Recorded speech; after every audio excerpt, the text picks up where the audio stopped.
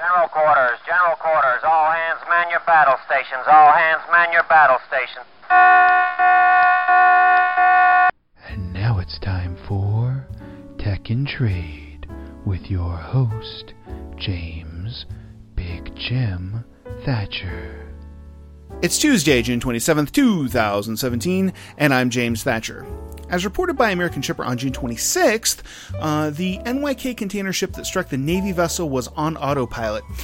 In this article, Mark Edward Nero reports that the ACX Crystal, which was under contract by NYK Container Line, collided with the USS Naval Destroyer USS Fitzgerald on June 27th. This incident killed 7 sailors and, according to reports, was being controlled by a computerized navigation system at the time of the collision. Now, this is a preliminary investigation. They haven't gone through the complete detail, and the information that is being released is both by the U.S. Navy and by the Japanese Coast Guard. But nothing official has quite come out yet. What we are learning, though, is that the ACX Crystal was on course, and it did have an autopilot set. Now, a lot of you may think autopilot, okay, reminds me about all the problems we had with Tesla. Well, let me explain a little bit about autopilot on a container ship, because I had to get educated on this, and special shout out thanks to my Merchant Marine Academy graduate cousin, Adam, who gave me the inspiration to record this episode.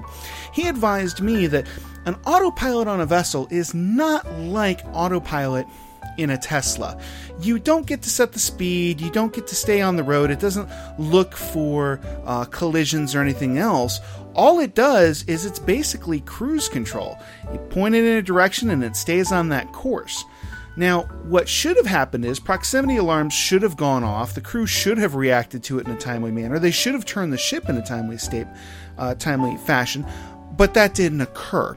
So further research is going to be needed on this, and further investigation is currently being conducted by the Japanese Coast Guard, which, by the way, is taking the lead, as this did occur in Japanese waters. So as soon as we get more information, we'll be able to come back with a better, inspirational, hopefully fixing issue. I know there was a lot of concern on this because Mitsui announced not a month ago that they were going to be launching the very first fully sized container vessel to be able to be autonomously controlled. And we thought, great, this is awesome. This is going to be something that we really, really need. They were going to start the testing for that, I believe, in 2020 or 2021. But now with this collision, especially since Mitsui is a Japanese company, is this going to affect that? My initial guess is probably not, because if this were to happen in a situation where we had cruise control and a car accident occurred with cruise control, we wouldn't completely write off autonomous vehicles. So my guess is that the naval research on this and the Japanese Coast Guard investigation will come back and they'll say, yeah, this was an issue, but really what it came back down to was a human error. And it's unfortunate to say that when people die, but it apparently looks like this was a human error. Now, hopefully, going forward, we'll have these autonomous vessels and we'll be able to move forward. One thing I did want to breach on real quick is to talk about what we talk about when we say, okay, this was the ACX Crystal, but you're saying it was used by NYK. How does that work? Ocean container vessels are very, very big, and you have what are called slot agreements, which means that if I own the boat, I can set certain slots to be used and shared out. And so one ocean line might share slots with another ocean line, and that's why we have these big alliances. So if you ever hear me talking about the major 3 alliances, these are just basically groups of container vessel operators that have agreed, hey, we're going to share spots with each other. In this situation, the ACX Crystal was actually on lease from ACX over to NYK. And this, to me, looked like it was a feeder vessel. It basically would go around the ports of the Philippines, Vietnam, Thailand, and then would come back to Japan. It would basically take all that cargo that it collected. It would offload it in Yokohama or possibly in Tokyo Bay, and then they would take those containers and put them onto either a trans-European ship or a trans-Pacific ship to come to the United States or the West Coast. This situation, unfortunately, as catastrophic as it was, it only occurred with a vessel that wasn't even what we consider 2,000 TEU. So let me explain what that means. A TEU is what is short for a 20-foot equivalent unit, or a 20-foot container.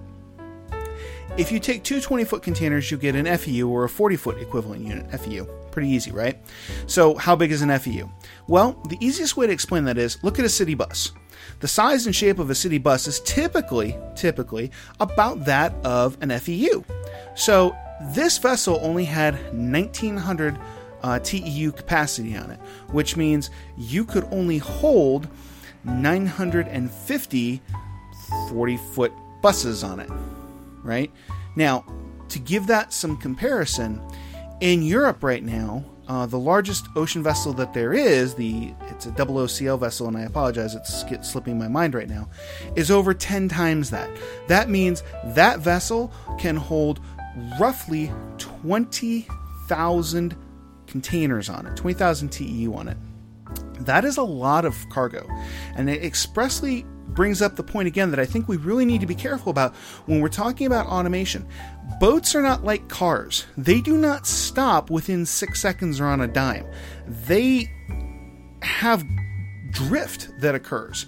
And anytime we're talking about ocean vessels being autonomous, that has got to be something that we have got to take into consideration and something that we have to look at. It's not like when we're talking about Uber or Waymo building these cars. It's not even like Otto when we're talking about the big tractor trailers. These are much bigger, much heavier, and they do not stop as quick. So one thing we have to keep in mind is this is a bigger, badder thing to deal with.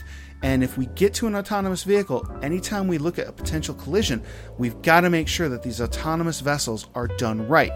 Now, on the positive side of things, it's an open ocean, and that's what they're talking about actually using the autonomy for, is the open ocean area. If that's the case, it's going to be very good for everybody involved, because quite honestly, there's not a lot of things you can hit in the ocean, and most of the things that you can hit are mapped out so you can steer around them. But that's just my 2 cents. For Tech and Trade, I'm James Thatcher. Tech and Trade is Creative Commons Attribution Share Alike 4.0 International 2015, James W. Thatcher.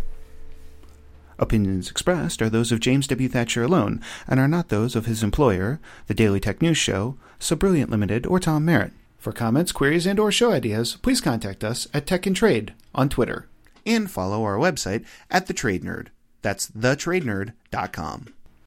Music provided by Andrew Allen. This show is part of the Frog Pants Network. Get more at frogpants.com. Diamond Club hopes you have enjoyed this program.